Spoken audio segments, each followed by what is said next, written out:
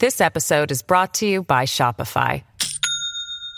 Do you have a point of sale system you can trust, or is it a real POS?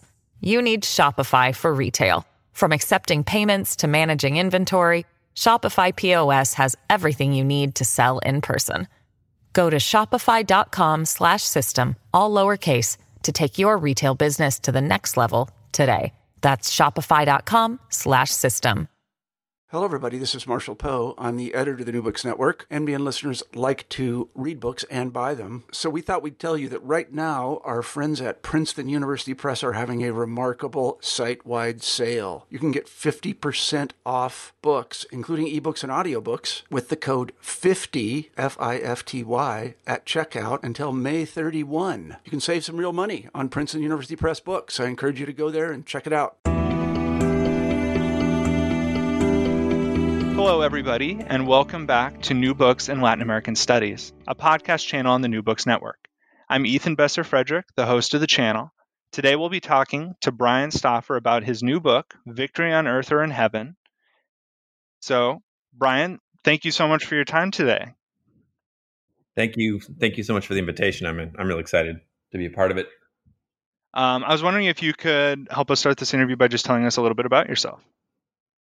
Sure. So my background, of course, is in Mexican history. I did an MA at the University of New Mexico in Albuquerque and a PhD at the University of Texas at Austin, studying under Matthew Butler, who's a historian of 20th century church-state conflict in Mexico. And so did my dissertation on the so-called Religionero Rebellion in Mexico. Took place during the presidency of Sebastián Lerdo de Tejada in the 1870s, and really trying to figure out, not only tell the sort of complete story of this revolt, but also try to find out what kind of motivated it, what was going on behind the scenes, etc. I'm now actually, I've sort of left academia, or at least I'm sort of in the alt-ac world. I work as the translator and curator of the Spanish collection at the Texas General Land Office. The land office in Texas has a cache of records from the time when Texas was part of New Spain and then part of Mexico.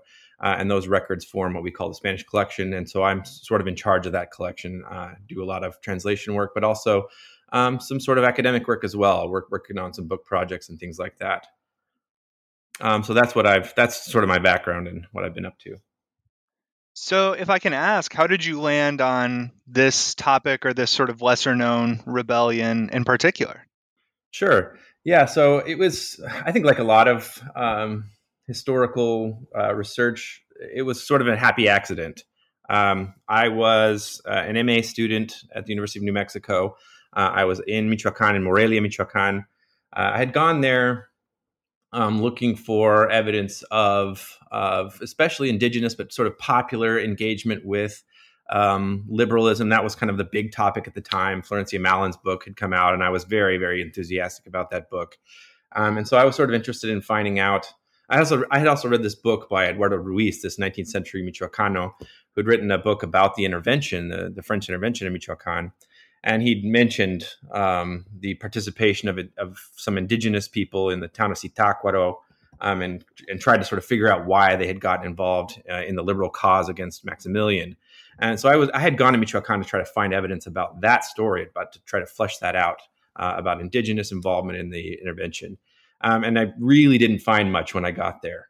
And instead, I happened upon these books at the State Archive of Michoacan, known as the Hijuelas books, which are collections of correspondence mostly having to do with the subdivision of indigenous communal lands in Michoacan in the 19th century, all of it stemming from the 1856 Ley Lerdo, right, that mandated the subdivision of indigenous communal lands. So it's an absolutely fantastic collection. And by the way, it's being digitized completely right now under a grant that I was involved with. So those will be available for the whole world to see one day. But anyway, I was there. I'd stumbled upon these books, and I thought, well, this is a really fascinating, different avenue I can take. And I chose a community, almost at random, not totally at random, but I chose a community that I thought I I could tackle in an MA thesis. So I chose the community of Cualcomán. The Hijuelas books are organized by district. And so I chose the district of Cualcomán, which has several different indigenous communities in it. And I started following the story of how the communal lands were broken up. And what I found very quickly was that in Cualcomán, I'd happened upon one of the more conflictive cases of land division, in which indigenous comuneros, or at least a faction of them, actually went into active revolt over this issue of the subdivision of communal lands. The way it was done was quite was frankly fraudulent in some aspects. And what I found was that these indigenous comuneros, the ones who had revolted against the local government, actually made common cause with another set of rebels who were operating in the area, rebels under the leadership of this guy Bonifacio Vaca. And when I started digging around a little more, I found out that this was a religionero chief, and I had never heard of this revolt before. And so I was just sort of really interested. Got really interested then at trying to flesh out this story, figure out who the religioneros were, why they revolted against the government, etc. And I found almost no help in the historiography. There's really very little written about them, and what has been written about them is fairly dismissive most of the time. And so I didn't end up pursuing that for the MA. I actually did go on to write an MA about communal land disentailment in Cualcomán, but I knew that it's something I wanted to revisit at the doctoral level. And so, in fact, during that trip to Morelia, I actually contacted Matthew Butler at UT Austin and said, "Hey, have you heard of these religioneros?" He said, "I've run across that stuff too, and I've always been interested. This would be a great PhD topic." And that's sort of how the whole thing got started. Those surprises in the archive are always very fun. And I think the best projects come out of that. Your book picks this up, and the first line of the introduction is "When I Was Hooked," because it tells us that this book is a story of ordinary Catholic men and women who were simultaneously challenging secular radicalization and Catholic modernization. How can there be a Catholic rebellion against Catholicism? That's a great question. And I think it's hard for us to wrap our heads around because we're so used to thinking in these sort of monolithic terms about church and state, especially in Latin America, especially in Mexico, which has probably the most conflictual church-state history in all of Latin America. So we kind of default to this idea about there's this epic battle between church and state in Mexico in the 19th century. And on one side, we have Juarez and we have his liberals. And on the other side, we have these kind of these sort of arch reactionary Catholics aligned with the papacy, maybe. And what I began to find when I started digging into this a bit more was it's much more complicated than that. I had known that the Mexican literature on the church has gotten very, very good. It has developed a lot over the last couple of decades. So there's a lot of scholars, particularly in Mexico, who are doing a lot of sort of disaggregating of the church as a institution or as a category, finding all these different layers. So that was one avenue to pursue. But once I started actually researching at the local level, or especially at the diocesan level, so in the archive of the Diocese of Zamora, and in the archive at what's called the Casa Morelos, which is where the Archdiocese of Michoacán's archive is located. It was actually appropriated by the state during the revolution. What I found when I started looking at the parish level was that there were all kinds of conflicts going on within parishes between Catholics. And that shouldn't surprise us again if we understand Catholicism as this very broad umbrella, and that there are many, many different tendencies or kinds of Catholicism within it. But what really struck me was the level of conflict, particularly at this time, between these different factions within Catholicism at the local level. And these factions I designated, on the one hand, the Ultramontanes, who are aligned with this more modernizing, reformist, restorationist project that's being really diffused into Michoacán by a couple of key players, including relatives of the Archbishop of Mexico. And then on the other side, what I call the Baroque Catholics. And they tend to be more popular. They tend to be more indigenous and Afro-Mestizo.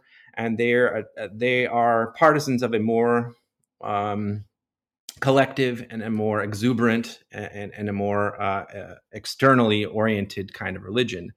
And so you see that this conflict really does have a lot to do with the ways that different people in different communities responded to the challenge of the Lerdista anti-clericalism. And so I felt it important to try to get beyond this sort of church-state narrative and try to dig a little bit more into what was happening within the church itself and within Catholicism.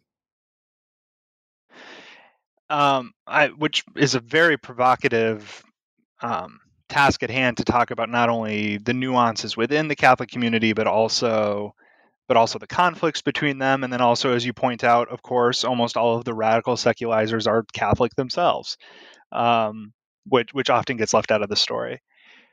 So you pick up the. Sorry, go ahead. I was going to say that's absolutely right, and I think probably to be fair, I would like to have developed this a bit more, but I think, in my view, there's really three main lines of Catholicism in Mexico at the time of the Religionario Revolt. We have the Ultramontanes, we have the Baroques, but we also have liberal Catholicism, what's been called Enlightened Catholicism in other circles, maybe Federalist Catholicism. They all sort of branch off of the same stem. But essentially, you're right that most of the radical reformers, even the most radical of them, are Catholics as well. They just have a different vision of what Catholicism is. They want to strip it back to something they see as more democratic, that was present in the early church. They want to make it more sort of obedient or subservient to the state.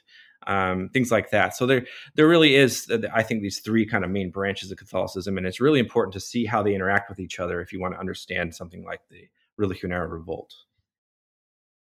So in your first chapter, you take all three of these different Catholicisms, as well as the small minority of atheists and Protestants and other groups, and you cover the whole life cycle of the revolt, from its antecedents to how the revolt played out to then how it's incorporated into the Porfiriato period. Could you walk us through that timeline kind of briefly that you cover in your first chapter, just especially for any listeners that maybe don't know what Lerdismo is or the terms we've been throwing around? Yeah, sure. So the genesis of the revolt really is the 1873 incorporation of the so-called laws of reform into the Constitution of Mexico. The laws of reform were really kind of wartime measures. If your listeners are familiar with the Reforma period at all, they'll know that during the Reforma, during the wars, Benito Juárez's government, sometimes while it was in exile, issued these laws that were really fairly that attempted really to finally and definitively separate church and state, to sort of put the church in its place under the state, and in some ways to sort of punish the church for its involvement in conservative rebellions and movements and things like that. So this included prohibitions on public worship, which was kind of the major issue that I look at in the book. That is to say that religious acts must be performed within church walls, not outside. And anyone who's been to Mexico or other parts of Latin America know how important processions are and other public religious festivals and festivities are to the religious culture there.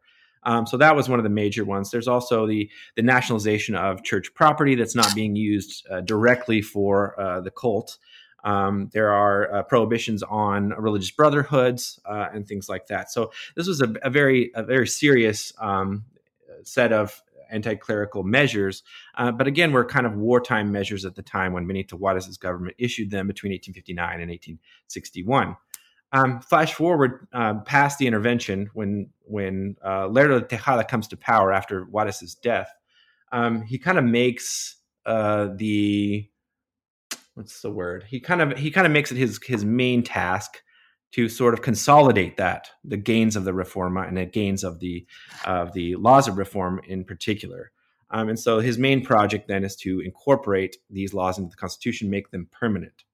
And that part of what came along with that as well is an idea that we're no longer going to tolerate any kind of half measures or any local flexibility when it comes to the actual enforcement of these laws of reform. Benito Juárez's government was fairly flexible and allowed people, especially at the local level. For example, local officials could give the green light for processions to happen as long as they, had gotten word of it and things like that. But Lerdo's government really takes a very strong stance against that kind of flexibility. They want this to actually be uniformly enforced. And so the laws of reform are incorporated into the Constitution, at least nominally in 1873. And then there's an actual law called the Ley Orgánica in 1874 that establishes the mechanisms by which those laws will be made enforceable nationwide. And that's when you start to see the first of these revolts. And the first of the revolts tend to be in indigenous communities. They tend to be anti-Protestant revolts. And I should go back a step here and say that the laws of reform also officially declared the separation of church and state, which meant that the very old tradition of Catholic exclusivity in Mexico was overturned. And that allowed for Protestant proselytizers for the first time to come to Mexico openly. And in fact, Lerdo de Tejada had actually met with a group of Protestant missionaries from the U.S. and sort of welcomed them to the country.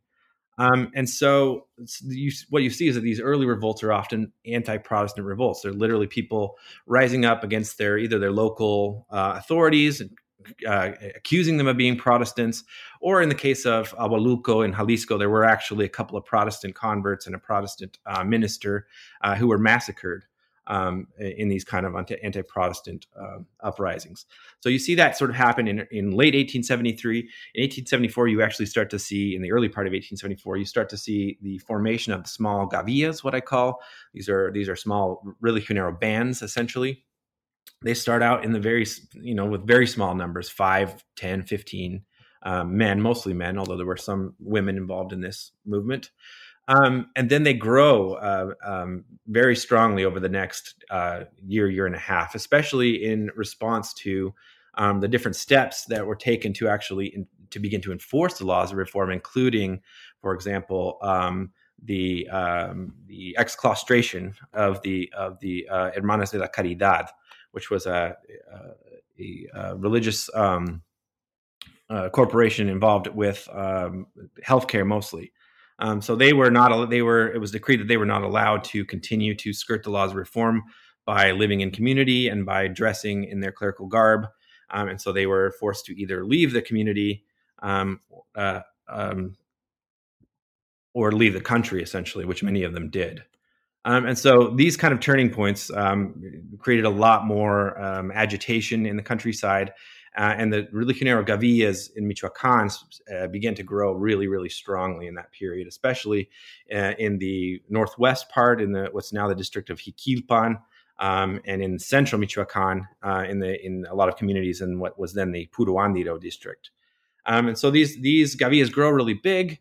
The state begins to try to the state government in Michoacán at the beginning tries to sort of downplay the threat and keeps saying that these are just a bunch of sort of holdouts from the Maximilian period. They're no big deal. And it mobilizes National Guard units, which your listeners may have read about in other works on popular liberalism, to try to stamp them out. And nothing really works. And in fact, they begin to grow more and more strong, especially by the time of the early 1875. And so by that point, the state government has to actually admit that things are spiraling out of control, and it asks for federal intervention. And the Lerdista government does provide that. It sends federal troops, and then in the low thousands, really, into Michoacán, and it increasingly takes this kind of scorched earth kind of approach to the rebellion that ends up alienating a whole lot of people all over the political spectrum, and is never really able to get much of a handle on it.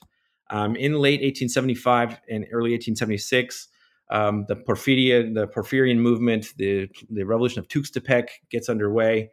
The government is having a bit more success against the religioneros by way of this process they call indulto, whereby they would provide these kind of battlefield pardons for people.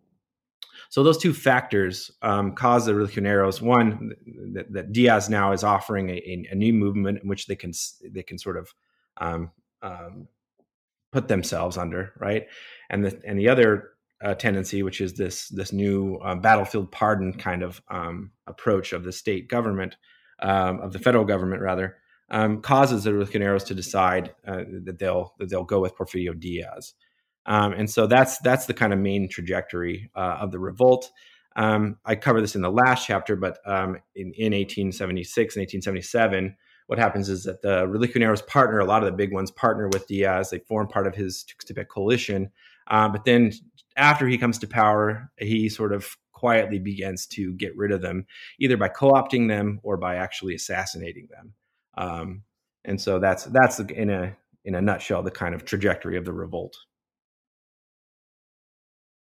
Well, I would say that was a very good brief summary of a complicated multi-character history.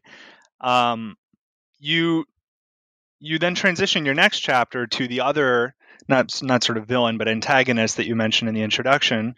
So not only do we have these secularizing liberals, but we also have Catholic modernization that you bring up in your next chapter called a Levitical City Divided. Go ahead. That chapter is actually called The Other Reforma, I think. Oh, I'm sorry. Yes. Wrong finger flip. The Other Reforma. And in this chapter, you talk about the Catholic modernization project of the 19th and 20th century. And for, I would say, a lot of the literature, Catholic and modern never go together at all. So can you tell us a little bit about what Catholic modernization was and how it was playing out in Mexico? Yeah, sure. And I'm glad you put it that way, because I think that really is something we need to rethink. Before I get into the more specifics, I think that there's a friend of mine who has definitely influenced a lot of my work, Cecilia Bautista. She's a historian in Michoacan. Has talked a bit about this, the idea of what she calls concertación, right? That church and state were not, especially in the late 19th century, we can't just think of them as these sort of monolithic antagonists, but in fact, both sort of collaborated in the creation of a new kind of subjectivity, a new kind of modern subjectivity. And I think that that's what you're seeing the beginnings of here in Michoacan. Yes, there is very high level tension between church and state in Mexico at this time period. It hasn't gone away. But on the other hand, the church has decided to strategically, really, it has decided to pivot to other kinds of strategies in its attempt to kind of regain its position in Mexico.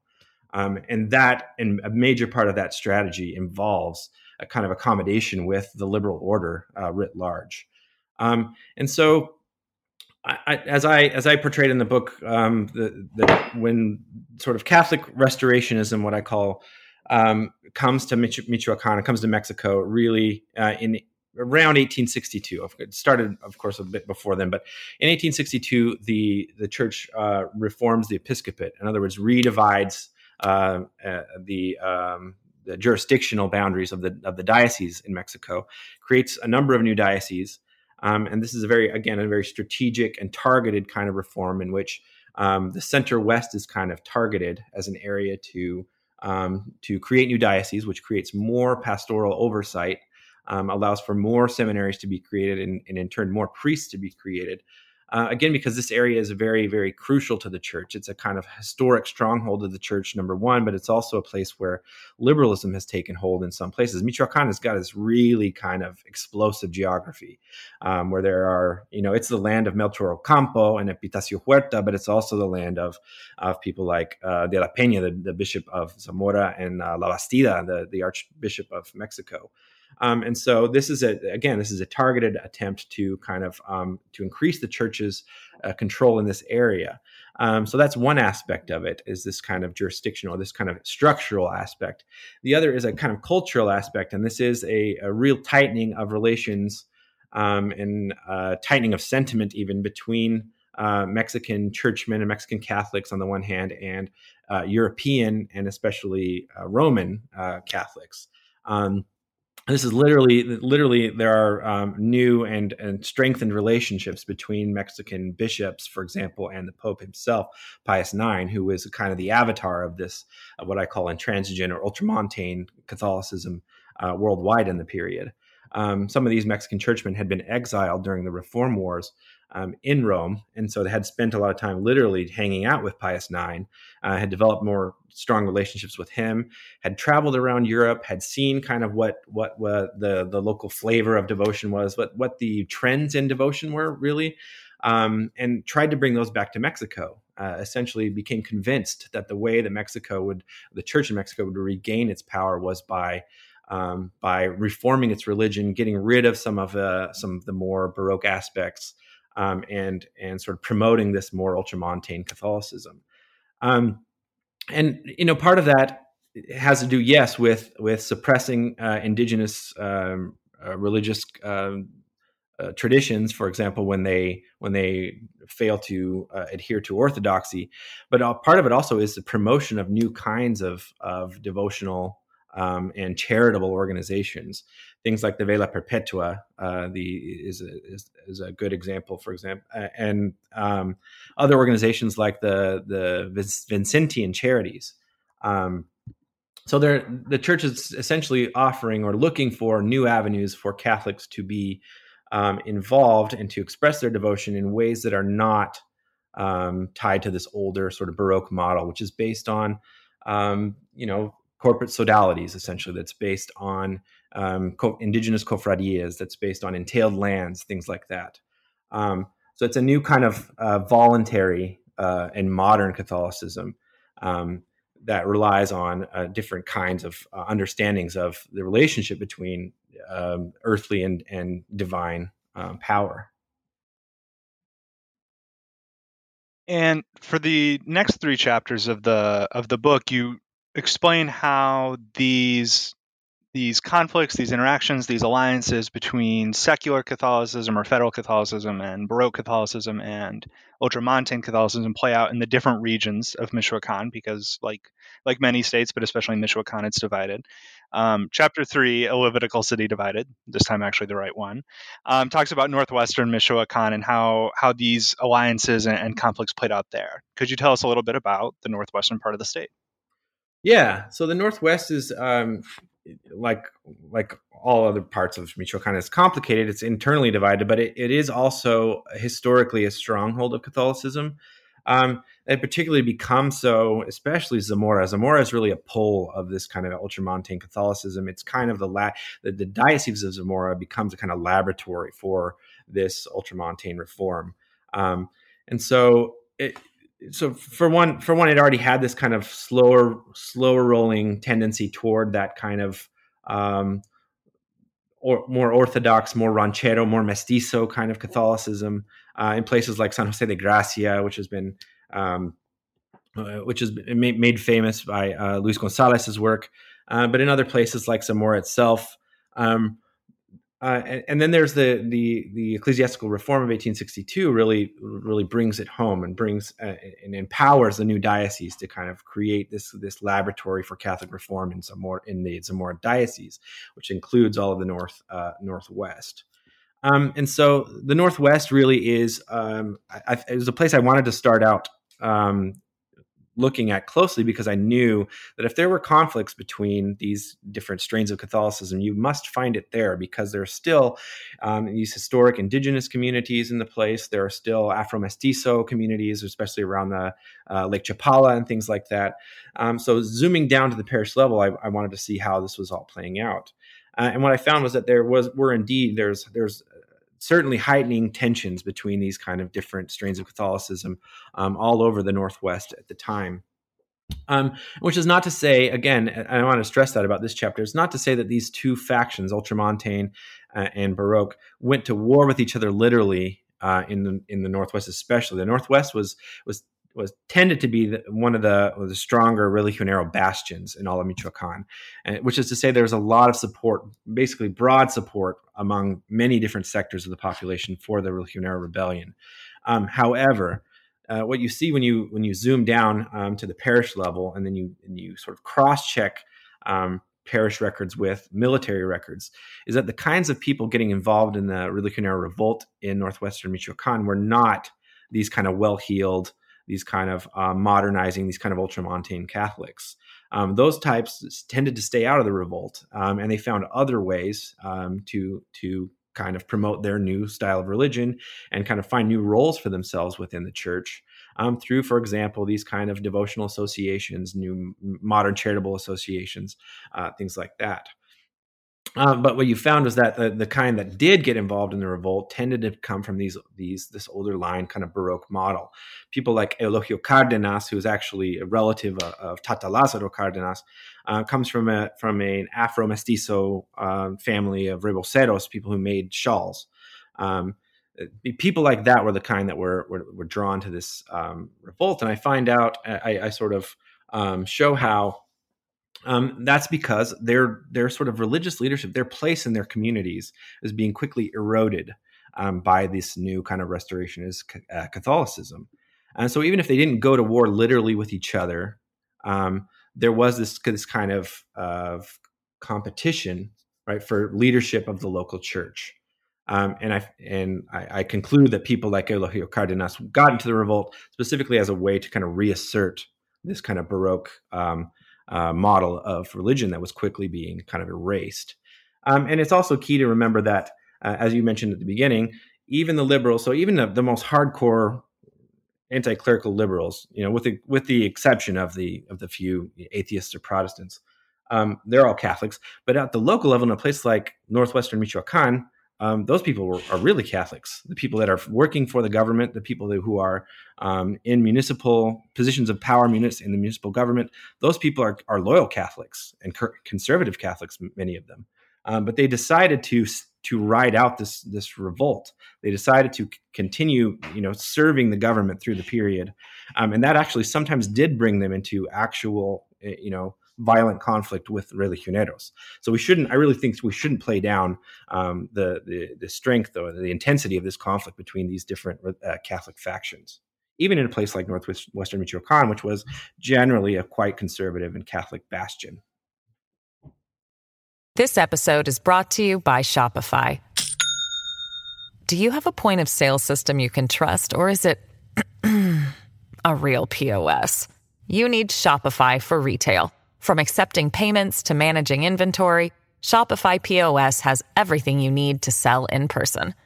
Go to shopify.com/system, all lowercase, to take your retail business to the next level today. That's shopify.com/system. And that conflict looks different in the next region you cover in Chapter 4, which is the central part of Michoacan, where it's entitled Martyrs for Our Lord. So how did the central area differ from that very conservative northwestern area? Yeah, it's a really interesting region. The next chapter looks at essentially the area that was covered by the district of Puro Andiro. If you look at the map of Michoacan, it doesn't really look like the center of the state, but the religioneros there actually referred to themselves as the central zone, the gavillas of the central region. So I kind of use their terminology. What's different about the central Michoacan is a couple of things. The most prominent of which is that it belonged not to the super sort of ultramontane reforming diocese of Zamora, but to the much, much older and more tolerant Archdiocese of Michoacan. This is for listeners who are at all familiar with the religious history of Mexico. I mean, this was a major area of evangelization. This is the sort of the area of Vasco de Quiroga's kind of utopian Indian hospital kind of religion. And the people at the helm of the Archdiocese of Michoacan are not nearly as sold on this kind of ultramontane model, especially not its Europeanizing trends. They don't get involved. You see, for example, that they don't get involved in many of the schemes that the Zamora folks are up to. For example, sending young students to study for the priesthood in Europe and things like that, or recruiting foreign Jesuits to come teach their priests and things like that. They're much more interested. They're much more sure about themselves, I guess, in their history. They're more invested in their own history as the kind of inheritors of this legacy of Quirogan religion. And that makes them, I argue, a bit more tolerant when it comes to Baroque religion. They're not completely tolerant, right? They are reformers. They're kind of swept up in the ethos of the day, which is an ethos of reform. But when push comes to shove, when you read a lot of this correspondence between the Archdiocese and communities, you'll find that there are these ultramontane priests that are out in some of these communities in central Michoacan don't have very much luck and don't have very much support from their archdiocesan superiors when they try to really bring the hammer down on these indigenous religious traditions and things like that. So that's one real major difference. And what I find, I look at three different communities in central Michoacan. Coineo, which is got a strong Purepecha indigenous component to it. Huango, which is a bit more mixed, a bit more mestizo, and Juaniqueo, which is also a bit more mixed, but a bit more on the indigenous side. Juaniqueo is where Socorro Reyes came from. So I knew I wanted to. He was kind of a really important figure for me. I knew I wanted to look at his community. And what I found about central Michoacan was that there were these three very different outcomes in this one kind of zone, and those outcomes had to do with different experiences of liberal and Catholic reformism, and how the different communities were able to kind of negotiate or not negotiate their religious prerogatives, either with liberals or with the Catholic Church, or both. So, for example, in the case of Coineo, I found that the Purépechas there mostly did not join the revolt. And that was due to a couple of things. One, that they had faced this kind of ultramontane challenge internally with their local parish priest, but they were able to sort of defeat the challenge. One, by just sort of arguing for their traditions and having an archdiocese that didn't really want to alienate them. And two, by negotiating with the local liberals. The liberal tradition in Coineo was very strong. And the local liberals there had it out for this local ultramontane reformer as well. And so the Purépechas kind of back the liberals, and they kind of sit out the revolt. And they come out of that actually in a quite favorable position, because they're able to renew their or return to their festive traditions, which get restarted there fairly quickly after Porfirio Diaz comes to power. In the other two communities, things look a bit different. So in Juaniqueo, for example, the ultramontane challenge is a bit stronger. The local land division policies there are a bit more destructive to the community, because even though they don't completely destroy indigenous communal holding, what they do is they leave a lot of the communal economy intact, but they target religious properties. One of the things I found out that was really fascinating looking at the land division records for this project is that local liberals in places like Juaniqueo, other places like Chilchota, when they run up into obstacles in actually disentailing indigenous communities, which they often do, the communities can say, we already did a reparto, or we're already in litigation with X or Y hacienda, so we can't do the reparto.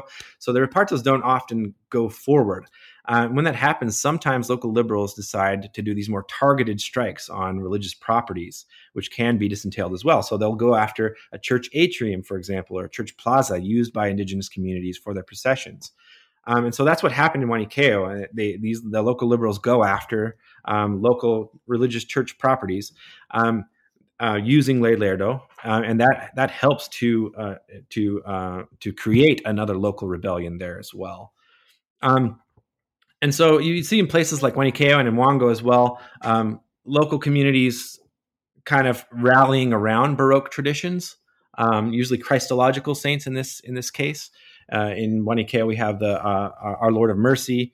In Huango, the Our Lord of Mercy, and in Juaniqueo, another local Christological figure that is Our Lord of Health, which is kind of the main patron of Socorro Reyes. So you actually see communities more sort of uniting around local Baroque devotions against both ultramontane challenges and liberal anti-clericalism. So you had these three very different outcomes in one sort of place, which I thought was interesting. And then you move to an example that feels like it's almost a whole other region or country comparatively, which is the southern part of the state, in a chapter that I think you appropriately call Spiritual Orphans. Tell us about the southern part of the state and how this trifecta of Catholic politics intersected there. Sure. Yeah. So Cualcomán, as I mentioned at the beginning of the interview, Cualcomán was the first place that I had encountered the religioneros, and I encountered them through a study of land division. And so I knew from the start Cualcomán had to be one of my case studies. And it's a really interesting place, and again, a very explosive place. And what I found was, so I sort of assumed that Cualcomán would be a place where material or agrarian issues would be the kind of most important issues, and that maybe the religious aspect would kind of fade into the background. And what I found was that, yes, the agrarian component is really, really important in Cualcomán. It does explain to a large extent why indigenous comuneros, for example, got involved in the revolt. But there was also many other factors, including important religious factors, that guided revolt in Cualcomán, and also that also influenced the trajectory and the outcomes there.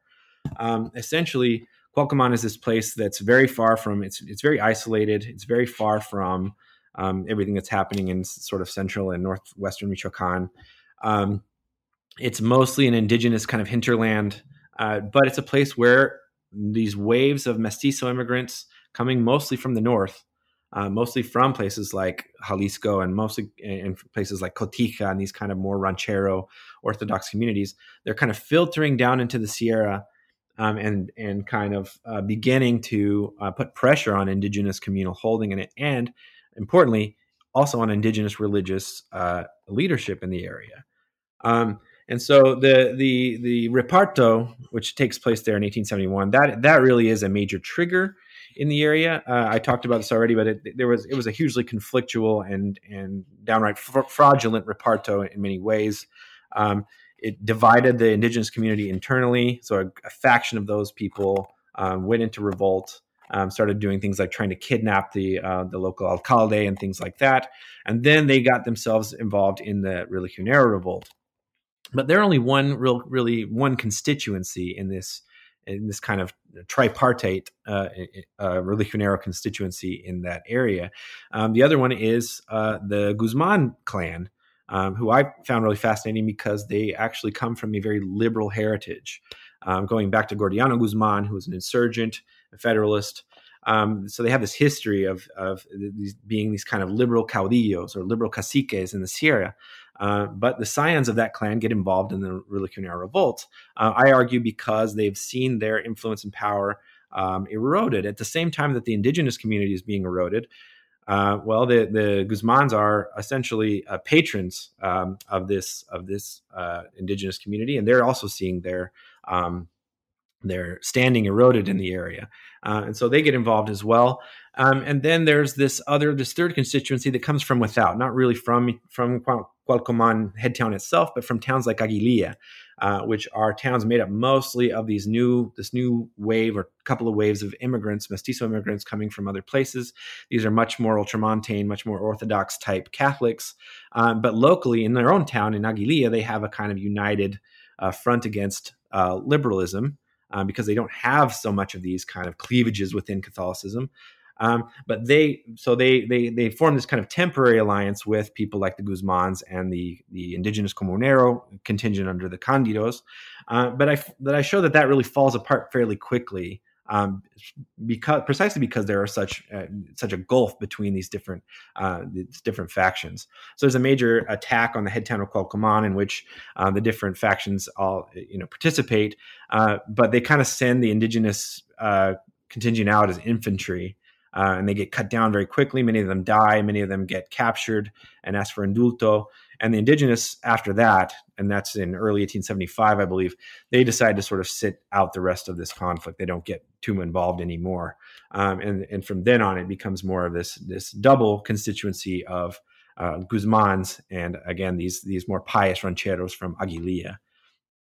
And I found, so that's the sort of military history of the revolt in that region. And I found that there was a parallel thing going on in the religious realm, specifically that in a place like Cualcomán head town, these new immigrants have begun to demand new standards of religious practice and style, more befitting their kind of ranchero Catholicism. And that includes doing things like, well, they're getting lands from the land division, right? This fraudulent land division, and now they want to sacralize those lands by paying individual tithes on them.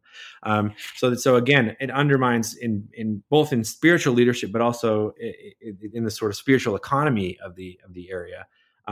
What was once this sort of indigenous stronghold, where indigenous cofradias, for example, would have held sway, now is being really tilted in favor of these kind of pious rancheros who are amassing private property in the area, and establishing stronger and stronger ties with the Diocese of Zamora.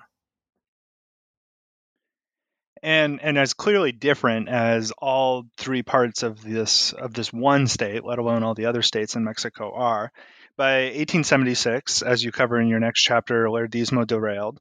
All three of these areas have one thing in common, which is that the revolt is starting to wind down, or lose some steam at the very least, until it finds an unlikely ally in the liberal Porfirio Diaz. Can you tell us, how did these rebels end up working with one of the liberals of the 19th and 20th century in Mexico?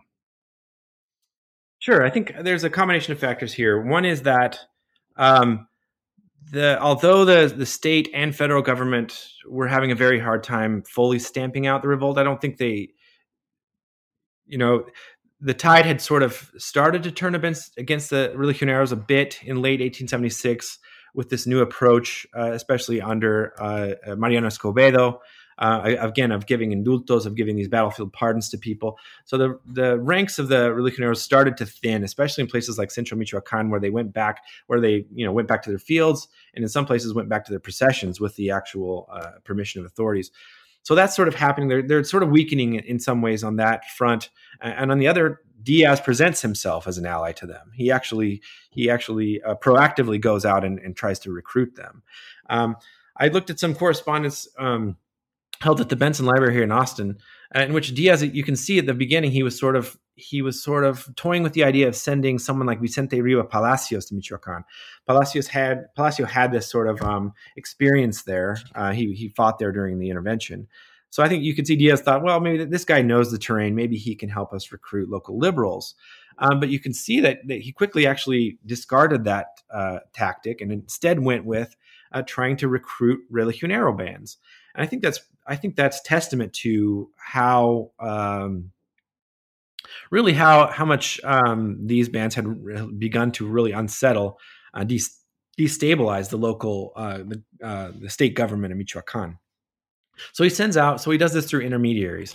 You can go, there's a big collection of Diaz's correspondence edited by Alberto Maria Carreño.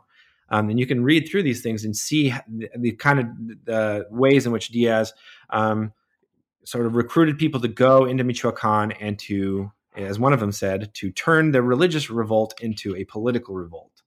And so literally these people were tasked with going into to broker these alliances with Religioneros. And it works. There are some overtures very early on in the Tuxtepec revolution period that are rebuffed.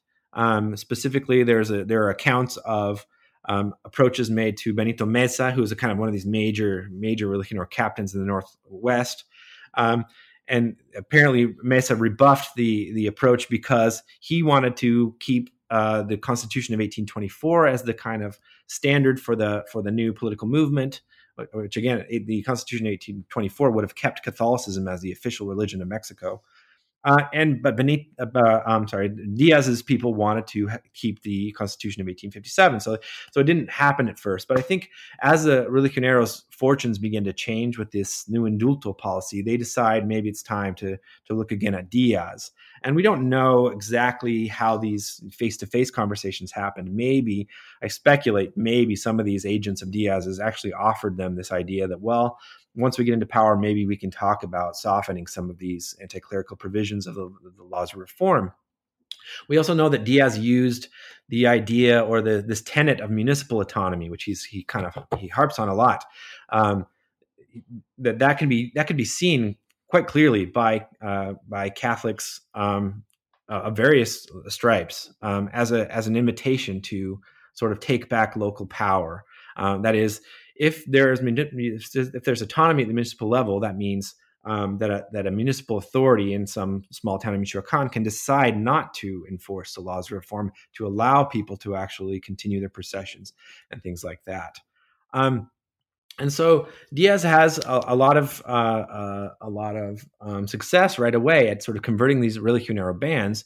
And on the other hand, the more well-heeled Catholic conservatives in Michoacan, which is it's a strong constituency. There's a strong Catholic press there.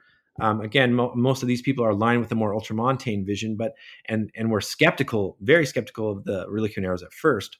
But as this alliance begins to form between Diaz and the religionero bands, they begin to speak a lot more positively about the religioneros. And in fact, they begin to sort of champion them as people who are trying to restore, the faith of the people, and et cetera.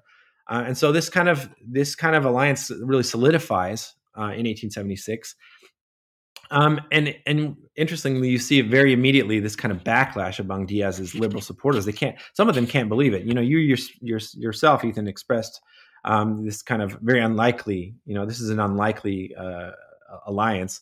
Well, some of Diaz's strongest kind of allies in Michoacan were also really taken aback by this.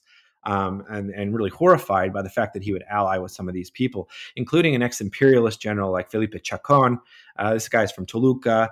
Diaz kind of entrusts him with coming over, from the east into Michoacan, into eastern Michoacan, to sort of like convert those people to the banner of Tuxtepec. And the local liberals there are just horrified because, Chacon has this history of being an imperialist. And Diaz's response to these things is really interesting and telling. He essentially says, without saying much, if you read his correspondence, he really is very. Often he's a man of few words, and he says things like patience and trust. Essentially, just let's ride this out. I know what I'm doing. We're going to use these religionero. We're going to use the strength of these religionero bands for now. We'll fix things later. I think he says at some point, any defects that you see now can be corrected later at a better time for us. And so that's what he does. I do want to stress that I don't believe that Diaz was omnipotent, that he knew that he knew this would work, that he, was some sort of master puppeteer. He was kind of just responding to the events as they unfolded. But I also do think he was quite shrewd in the way that they went about this. And then in 1877, of course, early 1877, he begins to actually purge the religioneros. So once his power is fairly consolidated at the national level, once the Decembrista threat is taken care of, he begins to actually get rid of these religioneros one way or another. One way is by recruiting them. There are local or forces, liberal forces that recruit some of them into their ranks. And then the other way is by sort of criminalizing them, saying that they're up to their old tactics of banditry and et cetera, and then persecuting them, and including using the notorious Le Fuga, right? That report that we had captured X or Y religionero and they tried to flee, and so we shot them.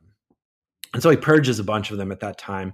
There is some outrage from the local Catholic press, but I argue that by that point, Catholics across Michoacan had begun to accommodate this new regime, this new Porfirian regime, and the Catholic Church itself in Michoacan also accommodated the new regime. They sort of backed off on some of their pronouncements against the laws of reform.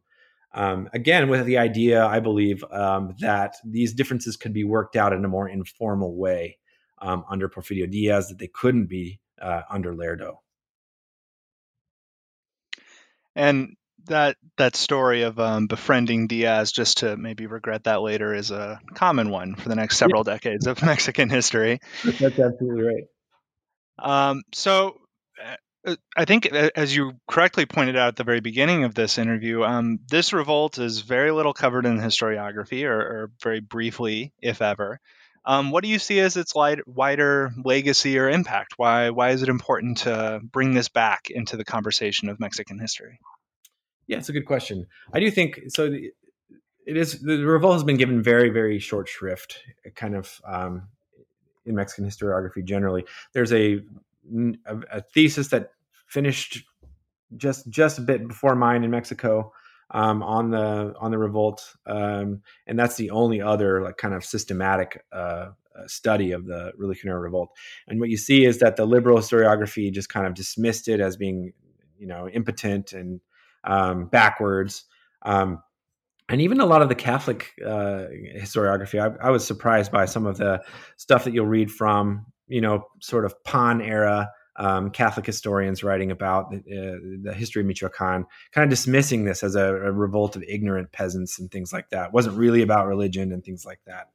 And I think that for a couple of reasons that's been that way. I think one is because the religioneros were super decentralized and provincialist and localist.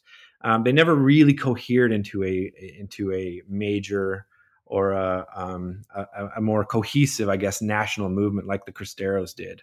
And they didn't really, they won some support from sort of Catholic editorialists at the end of their period, but they didn't really make very strong alliances with the Catholic elite. The Catholic Church itself actually fairly strongly condemned rebellion as a way to approach, a way to address the conflicts of church and state of the era. And so they were kind of, I think they were just seen as sort of a flash in the pan, a sort of return or an attempt or a last gasp of an older kind of conservatism, which I think is mistaken. And I think they are, again, a challenge to both liberal anti-clericalism and a challenge to Catholic modernization. And I think they are successful in some respects, in some places, for some time. For example, we see that because of this alliance with Porfirio Diaz, that the kind of church-state conciliation that unfolds in the Porfiriato allows for a real resurgence of Catholicism, both at the elite level and at the local level. We saw the return of these religious processions, for example, with the collusion of local authorities. That begins to happen again in Michoacan. And so the religioneros really, in some places at least, were able to overturn what was then the most radical, the most thoroughgoing of anti-clerical reform in Mexico's history at the time. And moreover, this sort of informal pact, this sort of modus vivendi with the Porfirian regime, I think it goes on to play a very important role in not only in the Porfiriato, but in the unraveling of the Porfiriato. We know, for example, that Protestant groups, especially, which become much more numerous in Mexico following, after the 1870s, they start to get really annoyed with, grumpy about the fact that Diaz has these cozy relationships with the Catholic Church, and they're going to be an important constituency in the Mexican Revolution. And so, really, I argue that the Religionero revolt and what came out of it, right, its ramifications, really kind of stymied. Really kind of stunted this major secularization drive in Mexico, kind of put off a bigger reckoning with it until another generation later during the revolution and the Cristero Wars. Well, it is a wonderful contribution to the field, and I would definitely recommend it for both Mexican historians, but also anybody that works on church history or religious history in Latin America. What can we look forward to next from you? What projects do you have going on right now or that you hope to work on in the future? Sure. So as I mentioned at the beginning, I haven't left academia, but I'm sort of alt-ac at this point. And in my sort of day-to-day work at the General Land Office, I actually am working on a couple of different publications. Those will be of a very different nature. They're likely going to be edited volumes and compilations of translations. So, for example, and they should be of some interest to historians of Latin America, I hope. The first one, which is now under advanced contract with UT Press, is a set of translations on the issue of slavery in Mexican Texas, which will be accompanied by 5 essays by scholars of Texas, scholars of slavery, scholars of Mexico. So that'll be interesting. Those are documents that we hold at the Texas General Land Office. They have to do with mostly tensions between the Anglo slaveholders coming into Texas at the time under the so-called impresario system of Stephen F. Austin and the like, and the Mexican government, which was trying to abolish slavery. So that's the most immediate project. Hopefully see the light of day in a couple of years. Next is another set of translations that we worked on having to do with the so-called immigrant tribes. These are groups like the Cherokees, the Choctaws, the Alabama Coushatta, who come to what was then northern Mexico, now Texas, in the late 1820s and 1830s, essentially being pushed out by U.S. Removal policies. And so who come to Texas and asking for land grants, essentially from the Mexican government. Those generally don't work out, although the Mexican government is fairly favorably disposed towards them at first, but for a variety of factors, it doesn't really work out. But they left this really incredibly rich set of documents in the General Land Office, which, again, because it's a land-focused archive, has all these documents related to attempts to get land grants under Mexican colonization programs. So that'll be the next project, and that's a bit more further out. But that's pretty much what I'm working on. Well, I'm excited and looking forward to reading that when it comes out. Thank you so much for your time today and for writing this wonderful book for us. Thank you so much for having me.